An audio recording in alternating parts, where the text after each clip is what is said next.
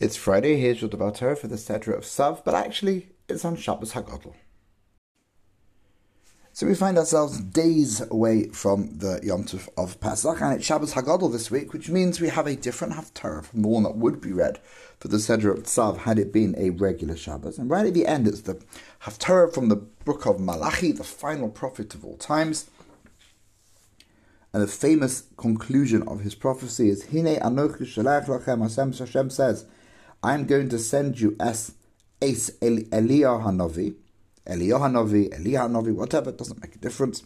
Livnei b'yom Hashem, before the great and awesome day that Hashem's going to send. So Eliyahu haNavi is going to come and he'll be this character that will give us a notice that the Mashiach is on the way. Now, Eliyahu haNavi is someone who we're going to meet, please God, in a few days' time, once we've got through the past history of the Jewish people and we've celebrated with our meal.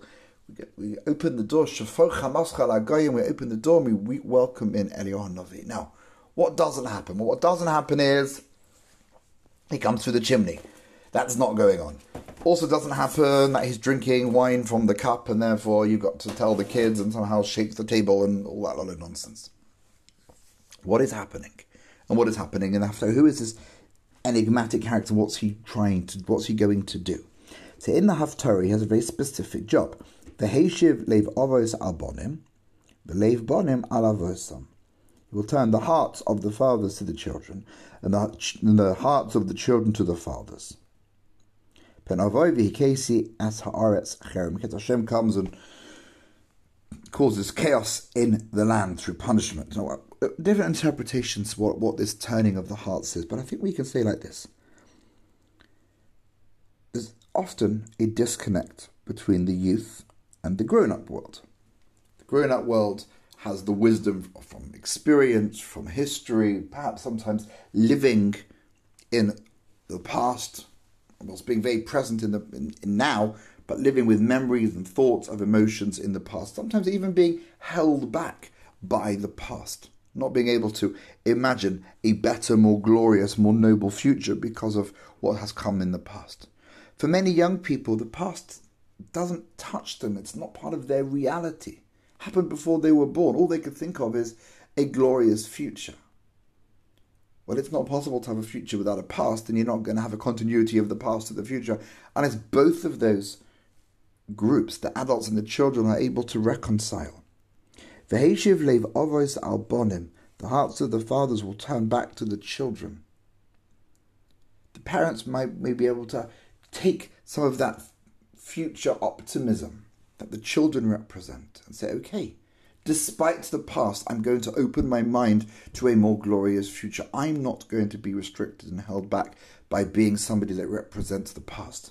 V'leiv bonim al avosam, and the children are going to be able to demonstrate the respect and the appreciation for what went on before them, the sacrifices and the struggles, and that way the future can perhaps be a safer space than the past, having learnt the lessons from the past. So the adults have to let go of the past and imagine a future, and the future has to show deference and respect to the past so it dare not repeat the same mistake, or learns the lessons that will enable their optimistic vision of the future to become realized.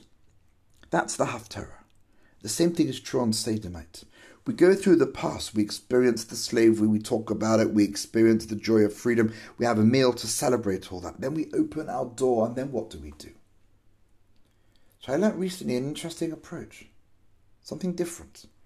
I always thought that we welcome Eliyahu haNavi into the house, but why do we want to do that?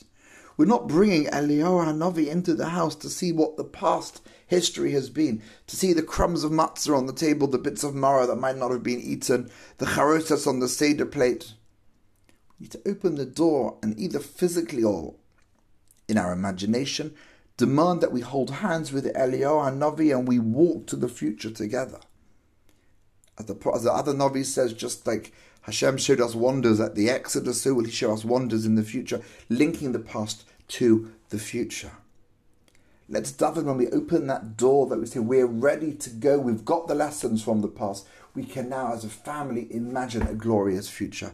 That is this visitor we're going to come across both in the Haftarah, the Shabbos, and Be'ezras Hashem on Seder night beckoning us forward to imagine the glorious future, better times ahead.